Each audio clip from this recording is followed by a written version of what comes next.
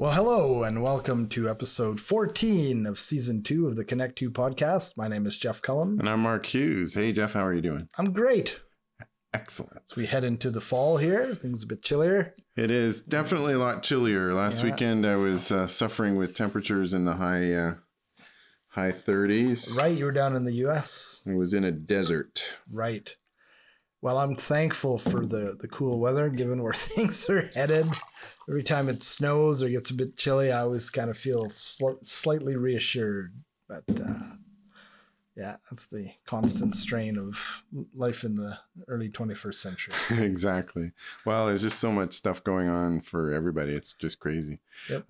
If you're new to the podcast, rate, review, and subscribe. Keep saying that. We still get lots of views, but not a lot of subscriptions. People are not pressing the little plus sign. This seems to be common. You see a lot of YouTube channels where people have thousands, 100,000 views, but they struggle to get people to commit. Well, you know what's commit, people. You won't regret it. Part of it is it doesn't matter as much as it used to because YouTube is a little bit different, but like Instagram, Facebook, it's all tied to. They've made a change. Okay. And so it's on number of downloads. No, it's instead of watching what your friends are doing or what you subscribe to, it's what they think you look at. Ah. So they've changed it so it's more like TikTok and less like. Interesting. Yeah, but let's today we have coffee. Our coffee is from a coffee bar, what used to be a coffee bar and is now a roastery. Mm-hmm. Roastery in Vancouver called Harkin. Ooh, man, that is interesting. This is a different kind of coffee. It is supposed to have tastes of caramel, apple, and mixed nuts. You know what? Yeah, it does. I can totally see that. Yeah. I've discovered over the course of... Or tasted, I guess. Well, what I've really discovered... So it's called La Banda, and it is from... La Bamba? La Banda. Oh, La Banda. And it's from Colombia. The thing I really noticed over the course of this last year and a half of coffee sampling is my coffee taste has changed, particularly as it relates to brewed coffee or these pour-overs. Today is another Chemex. But I'm inclined to some of these washed coffees that are not so chocolatey. Or for my espresso, I still like the chocolatey kind of creamy coffee. But for the brewed coffee, I'm more partial to the slightly more acidic ones with the washed beans with just a bit more flavorful, I find. Right. I think they're not roasted as much as well. It's a slightly lighter roast. Yeah, I've been enjoying the variety. It's great. So what's your dad joke? You know what? I just found out my neighbor hates it when I shorten his name to Dick. Probably because his name is Steve. My wife, when we were driving down to see Dave Matthews, she was complaining about my sense of direction. So I packed up my stuff and right. Good stuff. But Sparky is MIA today. He's in the room, but he's not appearing since we're not on camera. So yeah, but that's okay. But we do have Noam Chomsky joining us. Noam Chomsky, a picture of a gnome. Yeah, named right Chomsky. Okay, so what have you learned this week? Well, I learned two things. Learned nothing. So when dealing with terminations, if you are an owner of a company and you're terminating people, you can terminate somebody without cause if you provide them with enough severance in lieu of notice. Sure, as long as it's not a human rights issue, of course. Right? But so as an owner, that's great because it means that the bar isn't as high. You don't to prove why they were terminated. Mm-hmm. However, if you're in a volunteer organization or anything like that, it creates a problem. Oh, is that right? And the problem is, so terminating somebody without cause means you can't actually talk about why they were terminated. Really? Yeah. In fact, you can't. So basically, you have an agreement that they're terminated. Thank you. Goodbye. We don't have to tell. You don't have to tell them why. But you also can't tell anybody else why. It is part of the termination process. Right. Okay. In terms of someone phoning you for reference and Well, right? And not even that. So if you have an organization, suppose you have an executive director or something like that, and you're terminating somebody, but your membership is like, that person was really popular. Why did you terminate it? Maybe we should get rid of you. Ah, right. You can't actually defend yourself. Maybe you should. I'm a volunteer. So Hasta la vista, losers. So in some ways, what's easier in private industry, termination without cause, right, is a problem from a political perspective if you rely upon support for your position, from other people in a not-for-profit. Yeah, because now you can actually talk without being defamatory about why that person was terminated. Right. So you do have to have everything in order and be able to talk in a knowledgeable way and have the proof for why you terminated them.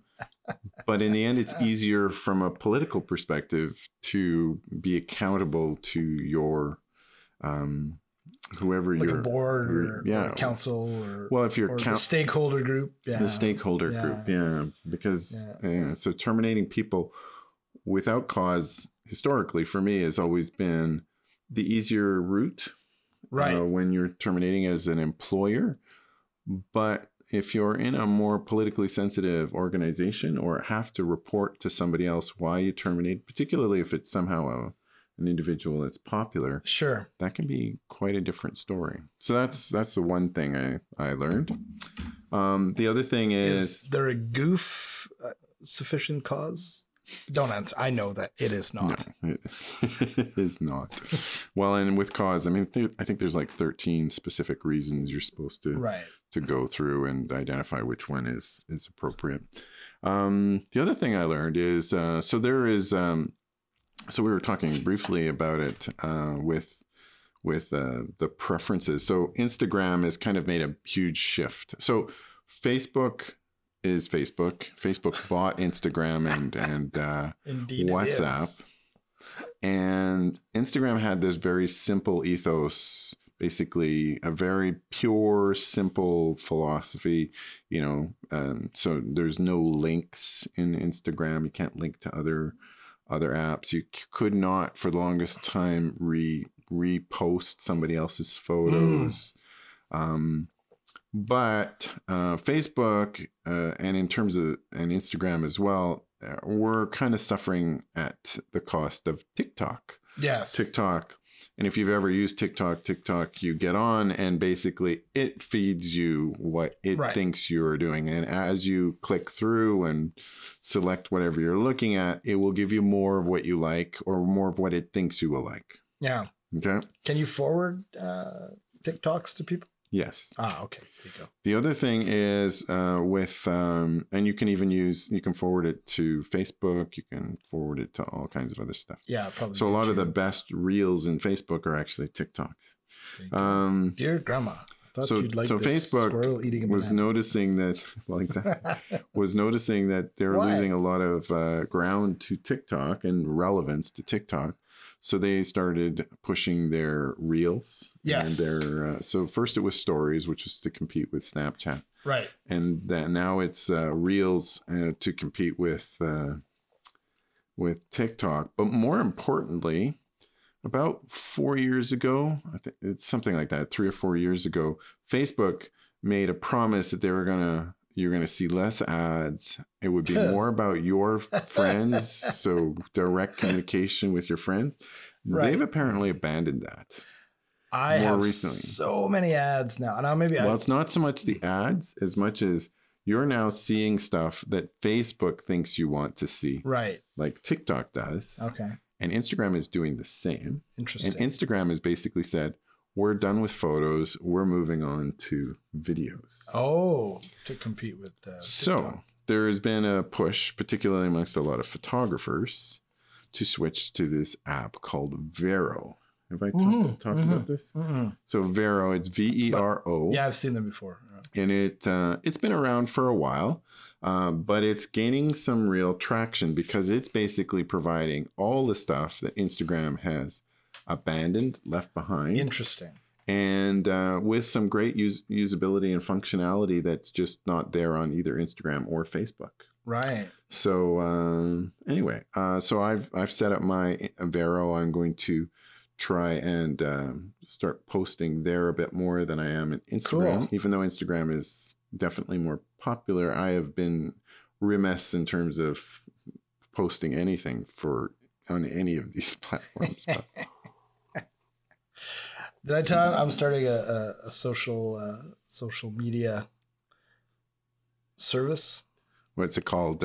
Lies instead of truth? No, it's called it's retrograde. It's old school. Okay. It's called Gossip Grandma or Gossip Grandpa. And basically you sign up and an old person comes to your house and tells you a lot of stuff that's going on. Well, it's funny because like my wife's mom and shows you pictures of shit you don't want to see. Oh yeah. Well, she used to sit. Neighbor's cat. She used to sit in at the corner of her house in the kitchen, having her coffee and a smoke, and she'd watch the street, and she'd have all the gossip of what's going on in all the houses. See? So that would be Gossip Grandma. Gossip Grandma or like Gossip that. Grandpa. That sounds a lot better than Lies. I was trying to be a little clever with the Truth Social, which is now crashing and burning. It's right. Scam social is really what it should have been called. Didn't Trump at one point refer to it as Truth Essential? Like he didn't even know the name of his own. Well, there was something that they didn't even Essential. They didn't even check the availability of the brand, the trademark. Like I know. What a disaster. Yeah. So they're not able to trademark Trump's Truth Social. Should have just called it Trump Social. Yeah, but that's just Mar-a-Lago.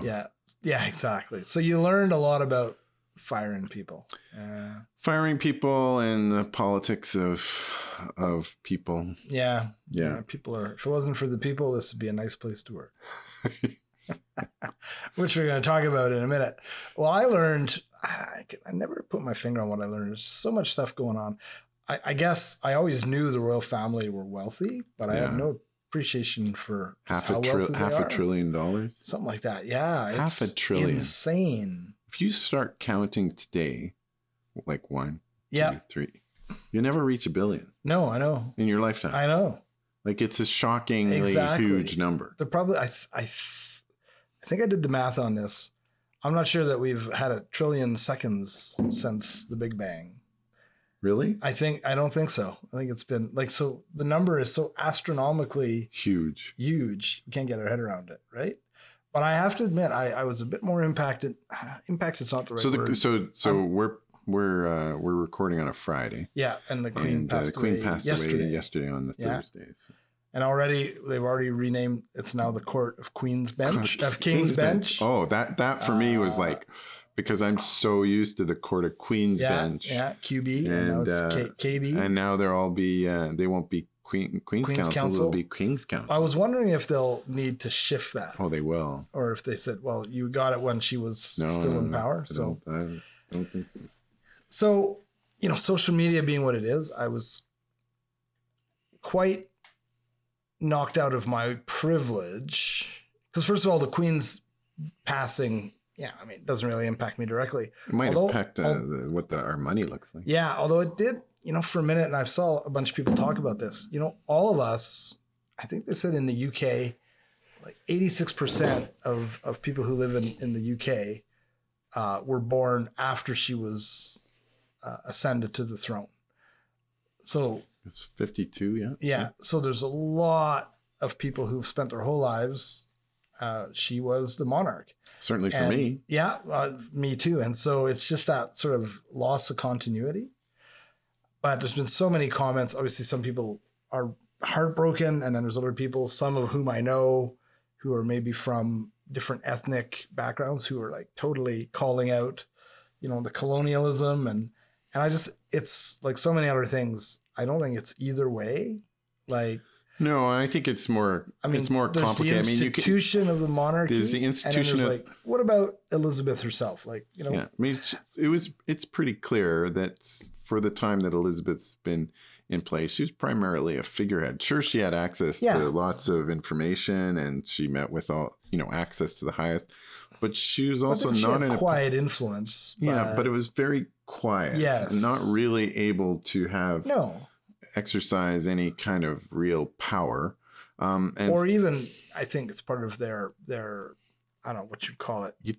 Ethos, or that they don't wade in. They don't wade in the politics. On a particular side or another, right? But perhaps behind closed doors, a bit of a nudge.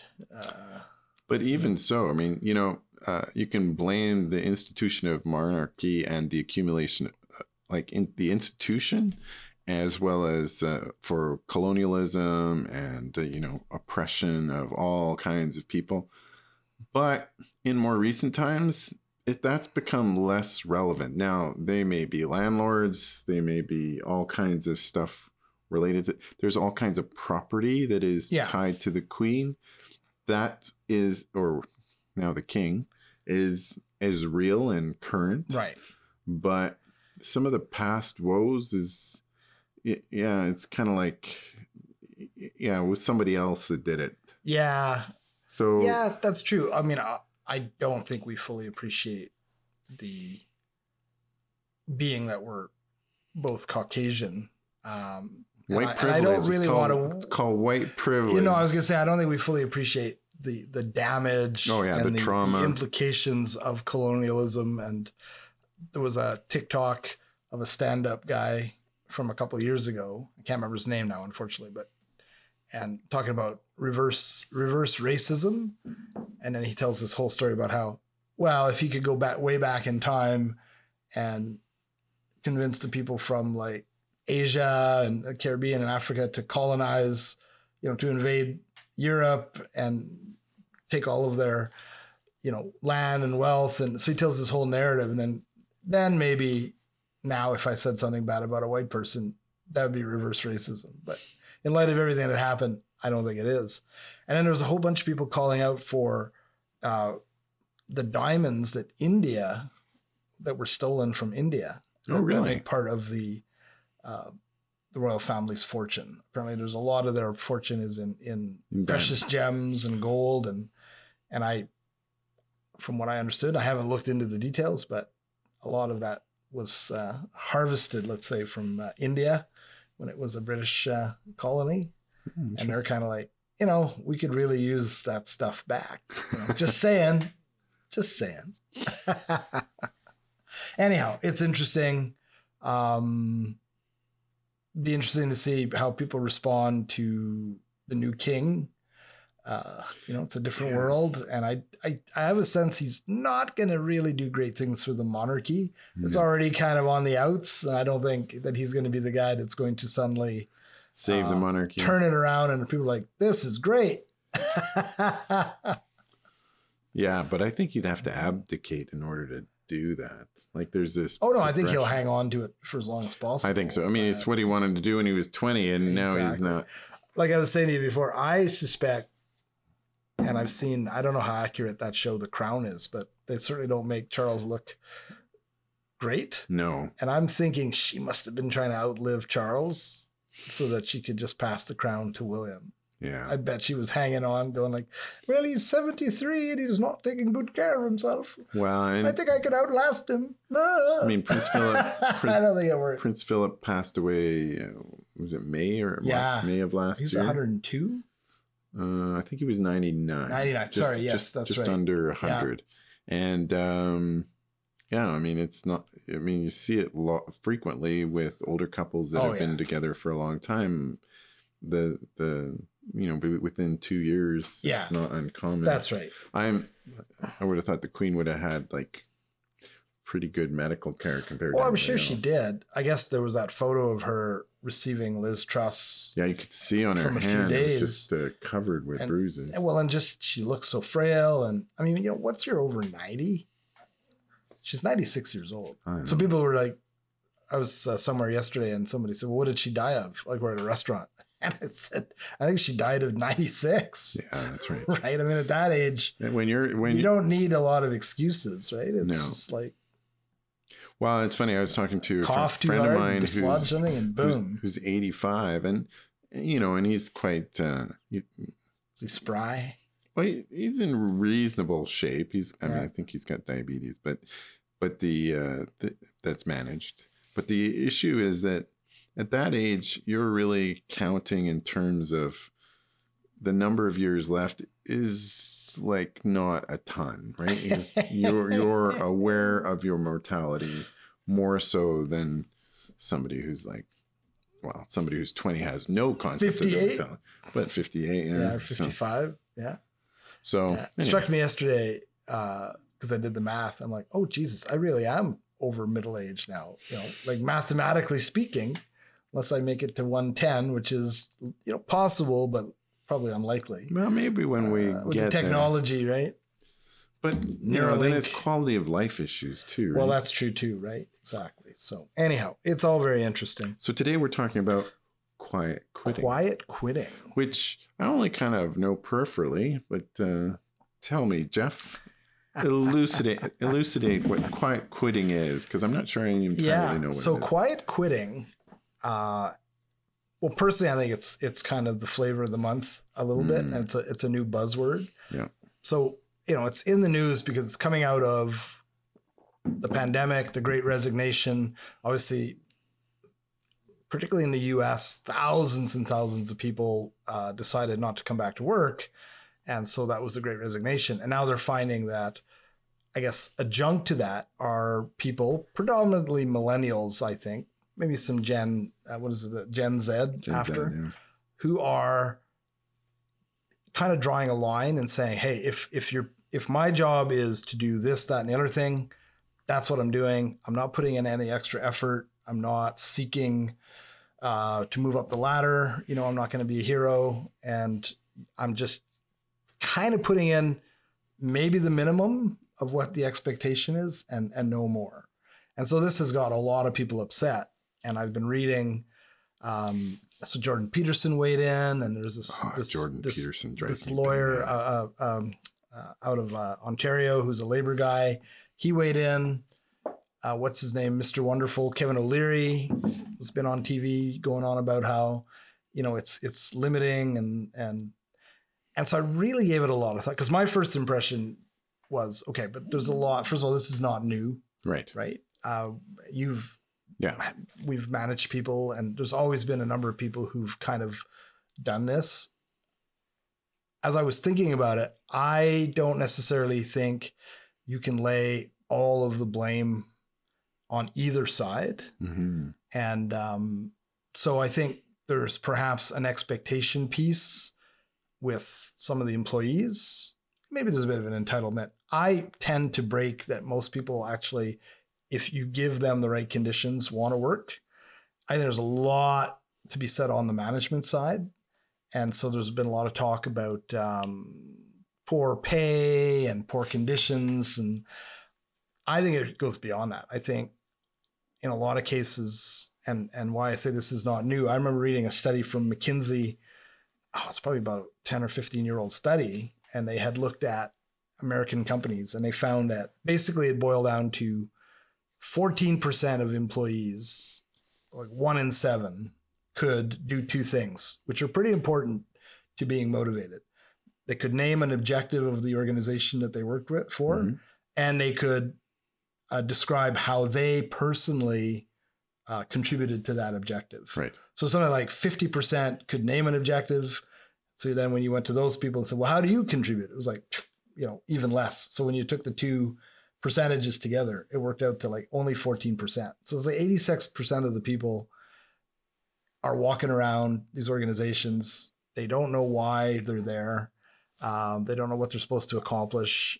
And, add to that maybe less than great conditions. Maybe it's a boss who treats them poorly or they feel undercompensated. It's not surprising that people are just wandering about going, I'm not motivated to anything but the minimum. Right. So I think there's two sides of the coin. I think recognizing as an employee that if you want to move up, it's kind of what we've been talking about in some respects. Do you take accountability for your own situation, right? Mm-hmm. So if you're in a place where you're not getting that satisfaction, you're probably better off to leave or go find, start your own thing, or to just stick around and kind of like be dissatisfied and maybe you don't quite hate it here, but it's not doing anything for you. Right. I think that's bad. Yeah. And if you're management or ownership, to not, it's 2 steps: creating the conditions that are not horrible. So paying people well, not abusing people, making sure your managers are treating people equitably. Yep. But then I think going beyond that, and this is where I think leadership comes in, giving people purpose, reason, just communicating, like, what are we trying to do here? What is our mission? What's our values? Why does this organization exist? And here's our specific objectives, and is how you contribute. Because I think most people, the majority, I think, when they have that, are going to want to do a little bit more than just the bare minimum. Well, and so quiet quitting is basically just doing the bare minimum. Yeah. Oh, that's not what I thought it so meant. Presenteeism is another word for that, right? Yeah, Where you're kind of there, but you're like. Well, the trouble with quiet quitting, if with that circumstances, to me, is that makes days really long. Holy crap! I mean, if you're motivated, if you've got work that you like doing, yeah, and you have a sense of agency over what you're doing. Absolutely, those days will go fast, and you'll enjoy your time there. Yeah.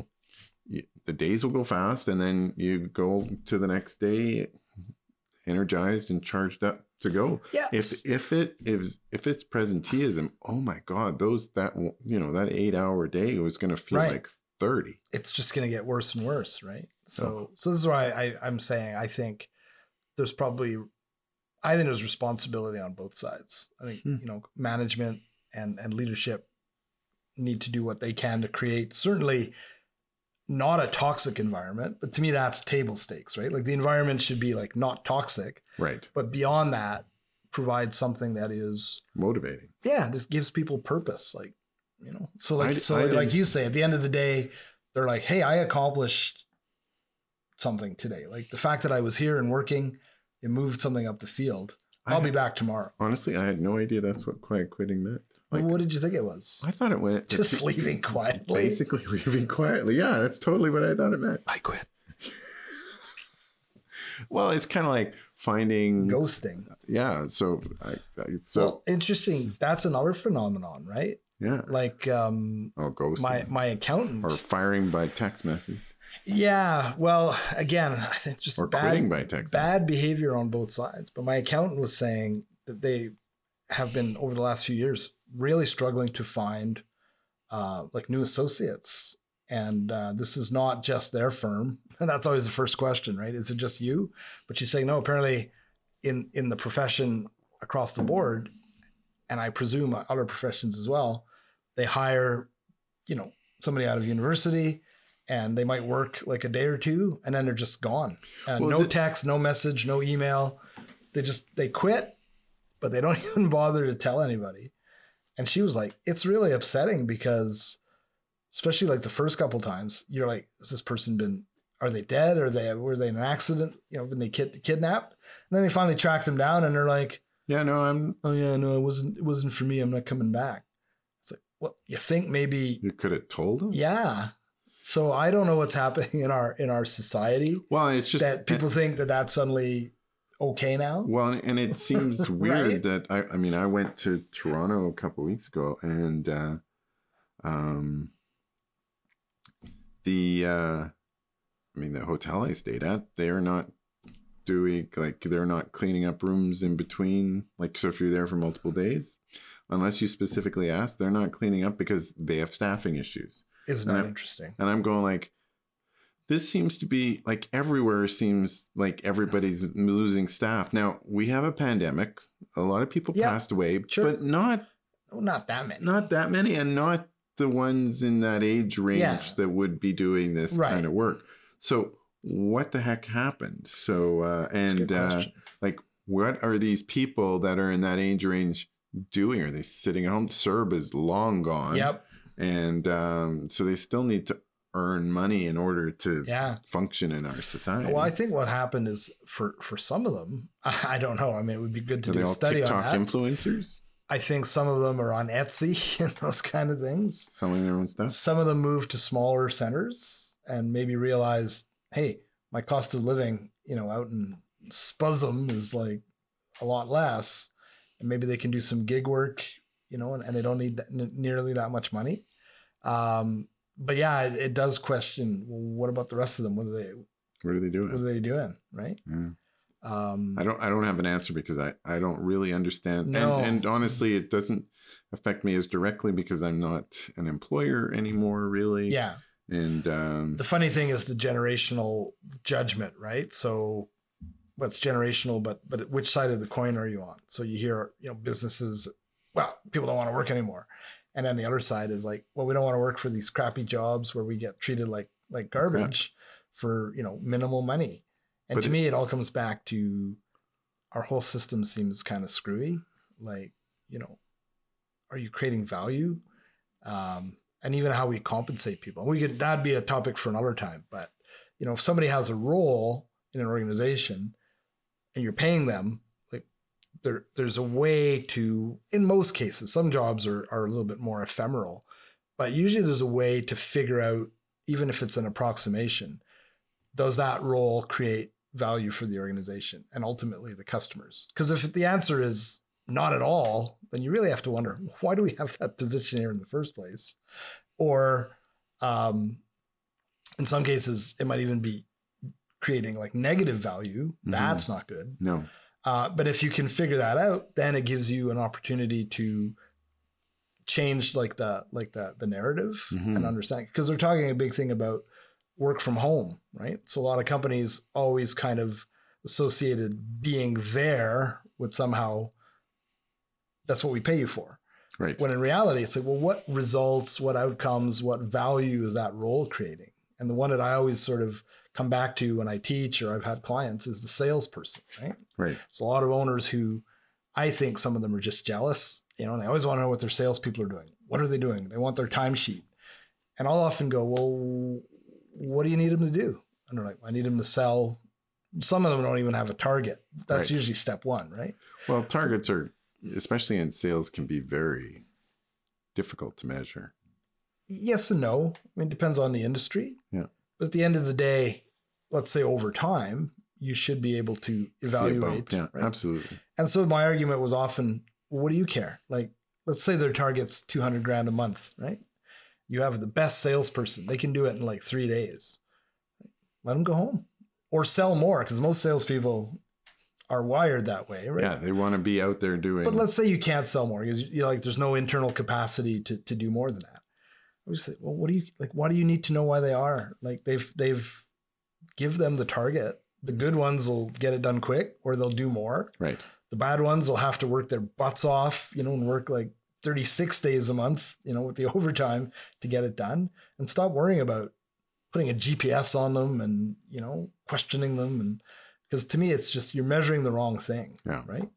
And that's this presenteeism too. You can be in the office 8 hours a day wandering about and produce like an hour's worth of output. And really, is it worth it? Yeah, exactly. So yeah, fascinating stuff. Interesting. Yeah.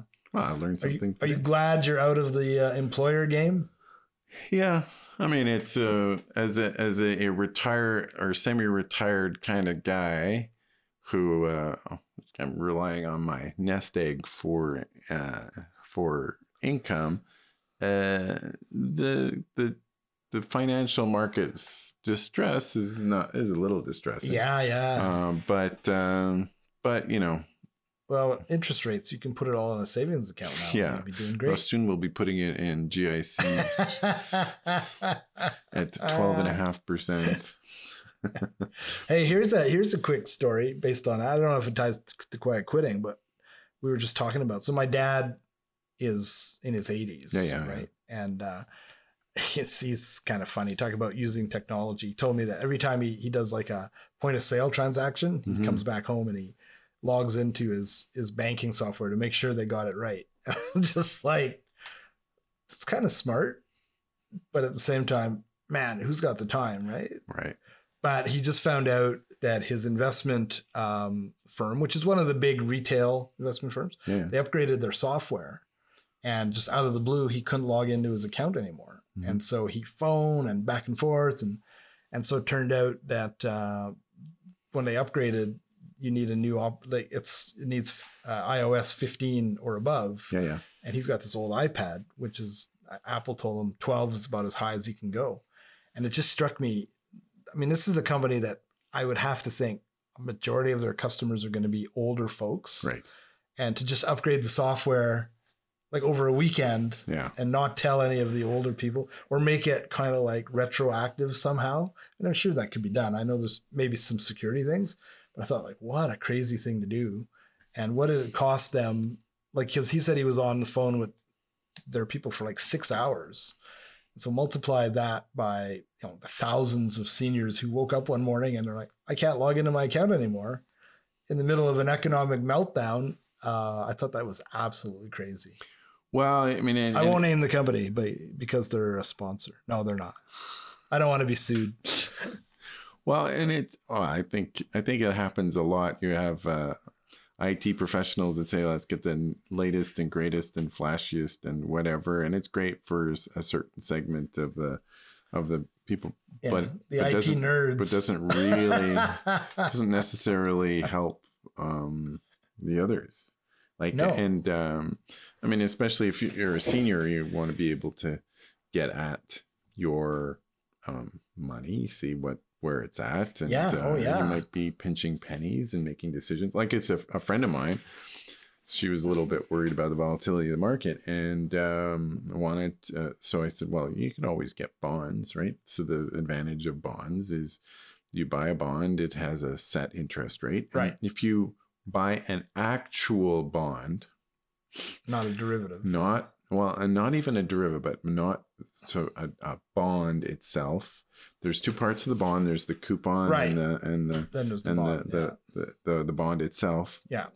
But if you actually buy a bond, you will get that interest rate for the duration of the bond. So if it's a 5-year, usually they're like 20-year bonds. Yeah.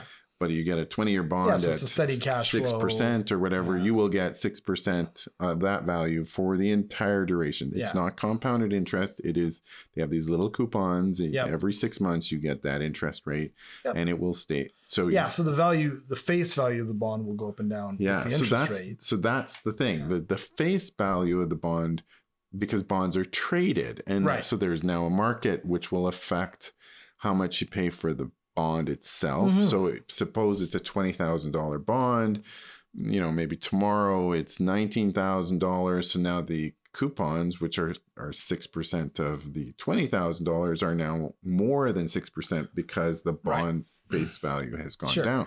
And then it compares to the stock market. Yeah. And also, and then like the interest rate. That's right. Right. Because it's complicated. I remember from my MBA, we did bonds. It's basically net present value of money calculations. Well, exactly.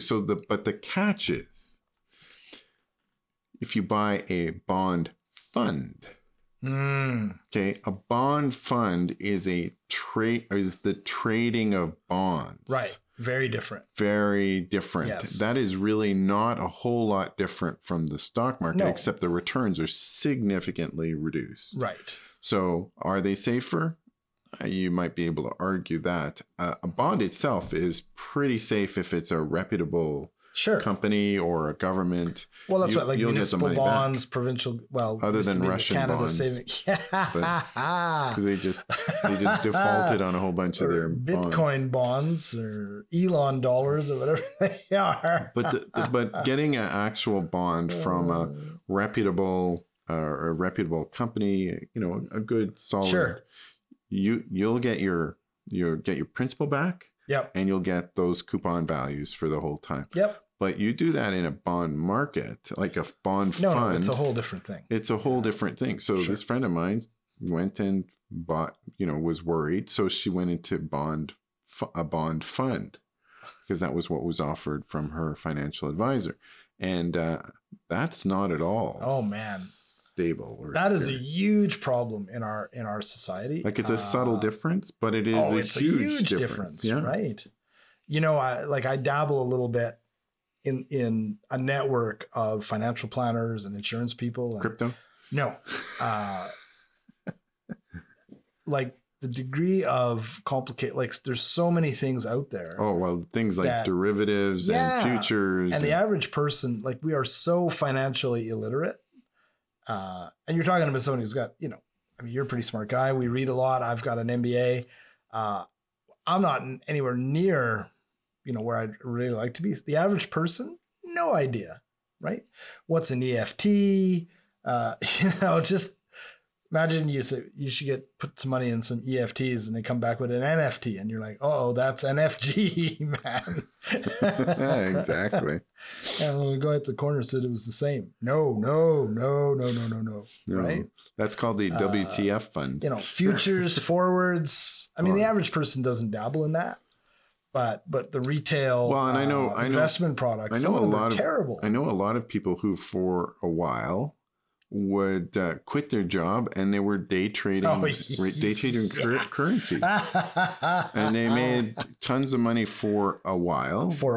They had like a couple of them had like 10-year runs and then they had to get out because they had made a mistake and there's all these you have to be super cautious with it. I mean, it's really not much different than playing blackjack. I was going to say, I see it as it's like going to the casino, which I think takes a huge amount of resolve. I mean, the average human, we're prone to so many biases and whatnot.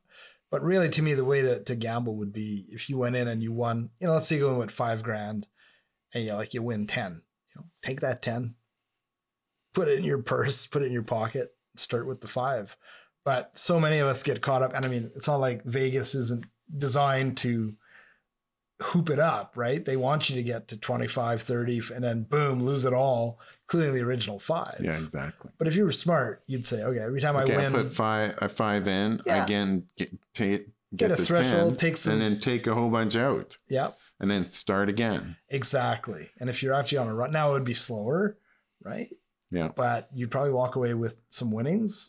Whereas and the trouble with start to think the trouble with Lady Luck or I got a system or and part of the trouble with the stock market is that it's both the gambling and it's also the parking place for a lot of your principal, right? Like if you want to so this is where you have to be kind of a little bit cautious. So and there's lots of people that say, it's currently the decline of the American empire. Well, that's all driven by stocks and the stock market. And they talk about how low interest rates have been in place because essentially, to a large extent, a lot of the increase has been showing up in growth in the stock market. Right. So if they clamp down on that, you might see inflation showing up in other places. But the thing is, the stock market is not the economy. No, right? It's not. And but it is. That's where a lot of value in the economy is ending up.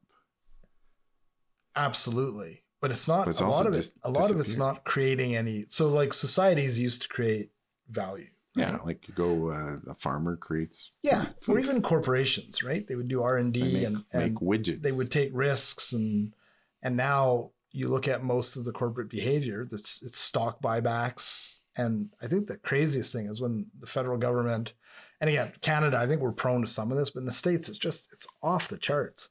And so the federal government will come up with some program to try and basically support, businesses. These industries, keep them afloat. And I guess the unspoken understanding would be keep paying your people, pump this money back into the economy. And then they're like, no, we're going to just do a stock buyback and, pump up the share of the stock and then pay out these huge dividends to and bonuses to the executives, and thank you very much. Well, and they talk about all these politicians. What happened? That got PPP loans. Yeah, and then they were forgiven. So wasn't that brilliant though? What the White House did with the social media? Oh yeah, where they're basically saying, so and so doesn't want to do inflationary, doesn't want to support. Medicare, but or the student loan forgiveness. Right? But look, they got forgiven like $180,000. Yeah, exactly. How do you feel about that? I think I'm pretty angry. Exactly. Well, there you go. So we can do like a whole thing just on financial stuff. Maybe we should bring in some smart people. Yeah. Are we still recording? We are still recording. Okay, good. It's all good. Right on. What kind of media are you consuming? Whew.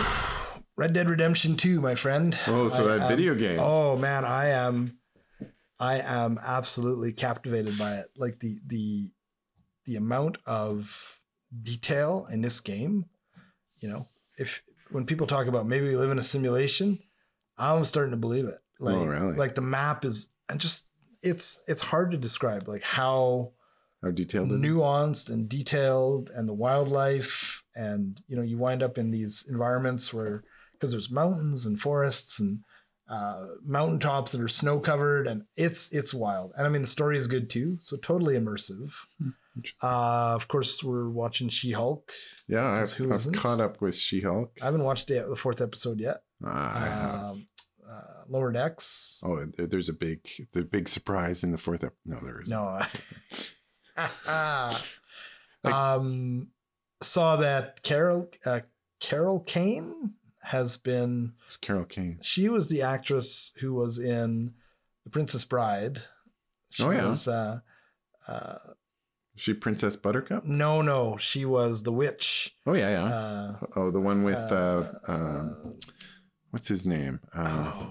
The guy from Soap and from Soap. Billy Crystal. Billy Crystal's wife. Yeah. Right.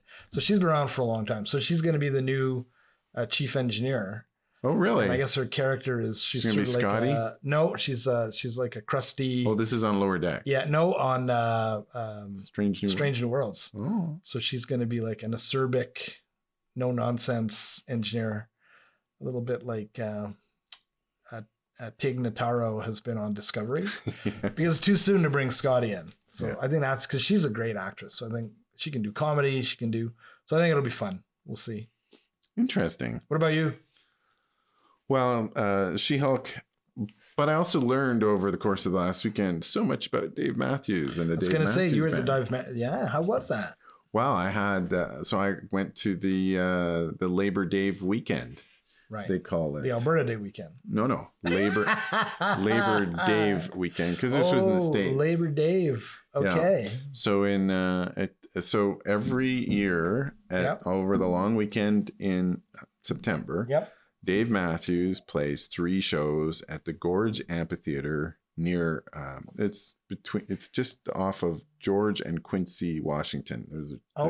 So always the same venue. Always the same venue. This amphitheater, it's a natural amphitheater, mostly natural, has this huge stage, and will house 27,000 people. And was basically pretty much sold out for this entire event. And you didn't get COVID, you were saying. I did not get COVID. Good man. And but because it's in the middle of nowhere, there are some people that will drive, because it's about 150 miles from Seattle. Okay. And about the same distance from Spokane. And so kind of the middle of nowhere. Middle of nowhere in a desert. Right. No hotels close by. No hotels. So most people camp. Right. So they have 20,000 people camping in tents, and there's all kinds of options. There's they have a thing called Oasis, where they have like these set up tents. Okay. And you basically show up and you're in a tent. They have there's all different levels, and we ended up in the gold level RV. RV. So basically all I had was so you buy camping, and you can only buy 5 nights. It's like the whole thing. Okay. You can't buy less. You have to so you're in or you're out. You're in or you're out, and you have to have a ticket in order to be able to camp. Right. So you have to buy the ticket first, and then you can buy the camping ticket. And then for us, so we showed up on a Thursday, and basically there was just this constant stream of vehicles. Right. And you don't get a set spot. You basically, as you pull in, you're put it into the next spot. And the next camping spot. Well, kind of next camping spot. There's basically flaggers, and they basically put you there into rows, and they make little paths to separate. Were people were tenting as well, or mostly everything under the sun? So that must have been wild. And there's no service. It's no water. So there's no water. You have to come with your own water. Right. right? There is showers. Or die. For where we were, there was free showers. Okay.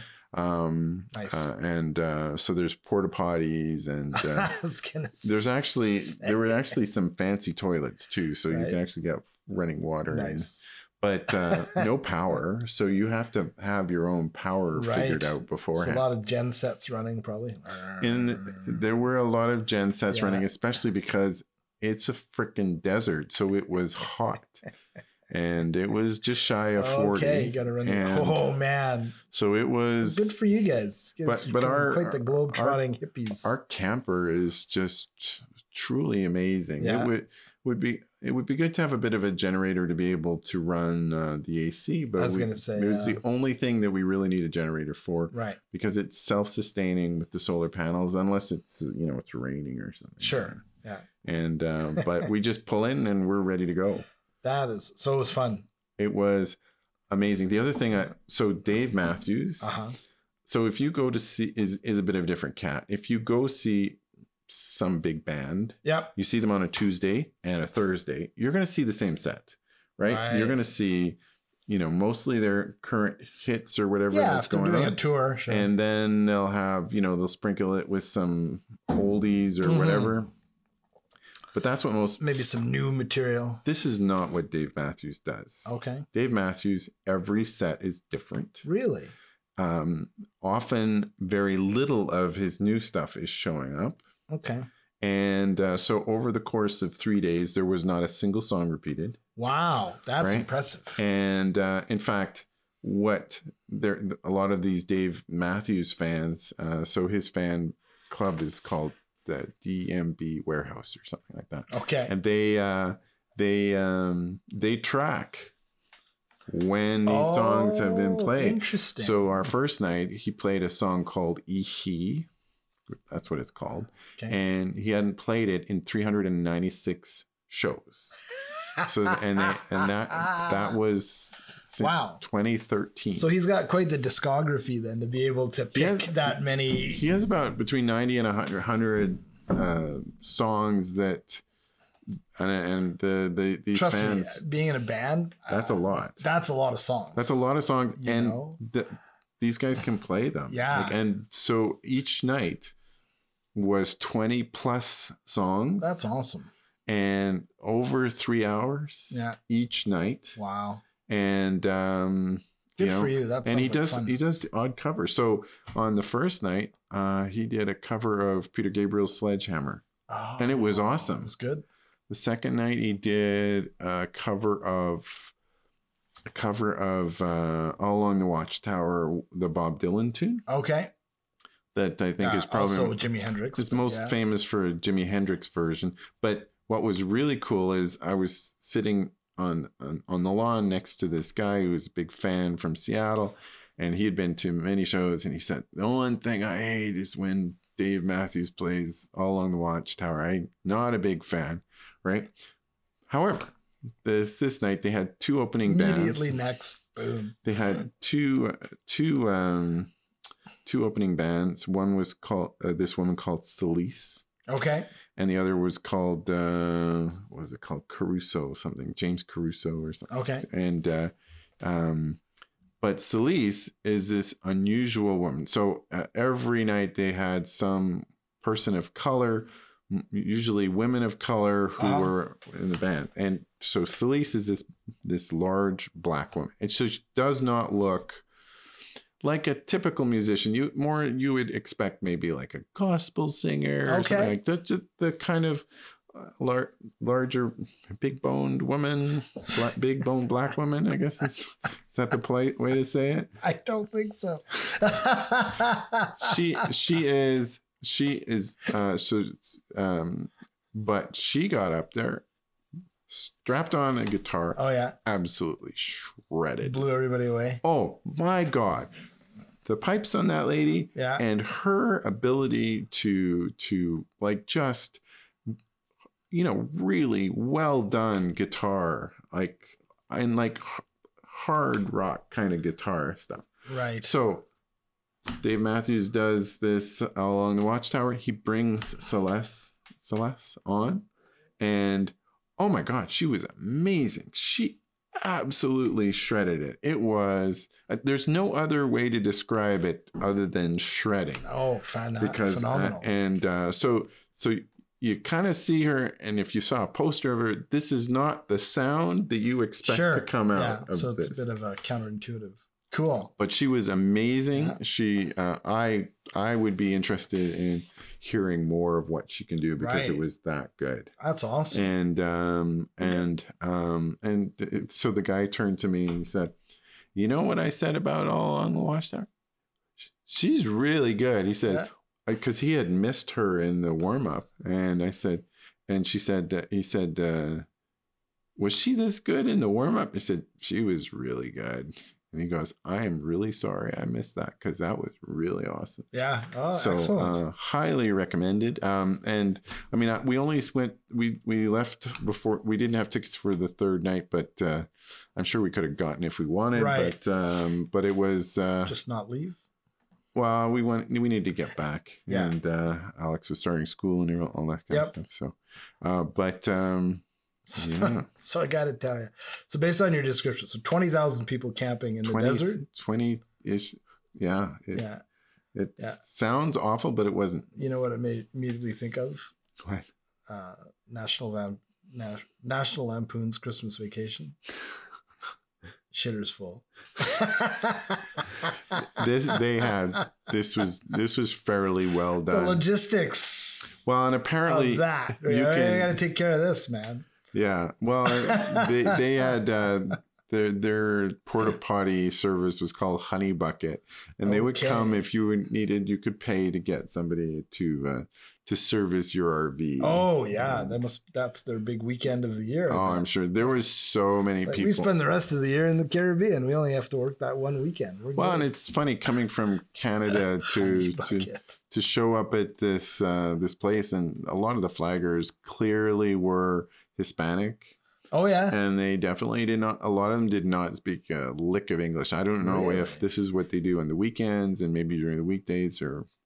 Migrant farm workers. I have no idea, but we don't see that number. Oh, this was the people working for Live Nation. Live Nation is the company that runs that whole thing. Sure. Interesting. It's just, I mean, see a lot of MAGA hats there. Oh my God! When we came through Idaho, there was stuff on some of the road, the property is. You heard of the Great American Redoubt. Oh yeah, and that's which is Wyoming and a big part of Wyoming, Idaho, Montana, and some of Washington State, the eastern part of Washington State and part of Oregon too. Right, the American Redoubt. Oh yeah. As soon as we crossed the border, there was you saw some of those. The flags, the gray American flags with the blue line thing. That's supposed to intend to be support of the police, but it's become associated with kind of this right wing stuff. Yeah. So. Okay. Well, there you go. Well, you made it back okay. So it was an experience of a lifetime. I totally enjoyed it. I would go again for sure. Yeah. Well, I plan on doing Burning Man too, aren't you? Yeah. So Burning Man is our plan for next year, but that is going to be a bit of a challenge. We have to prepare a lot in order just to be able to go, if provided we can get tickets. And tickets are like for Burning Man like $500 a person. Wow. Right. And they had the temperatures are astonishing. Man. They have lots of sandstorms, so you have to really protect against the elements. The temperatures are scorching, and when they were leaving, there was like a 13-hour wait to leave. Oh my God! Can you imagine? 70,000 people in Black Rock City. Wow! So madness. All right, man. Well, listen, another great episode in the can. Yeah. What are we gonna talk about next time? That is a good question. We'll come up with something. It'll be a surprise. So it's always a surprise. By all means, send us an email. Yeah. Subscribe. Tell your friends. Put the word out, and we will see you in 7 days. Yep. Unless you see us first. Okay. Take care. See you, Mark. See you. Bye-bye.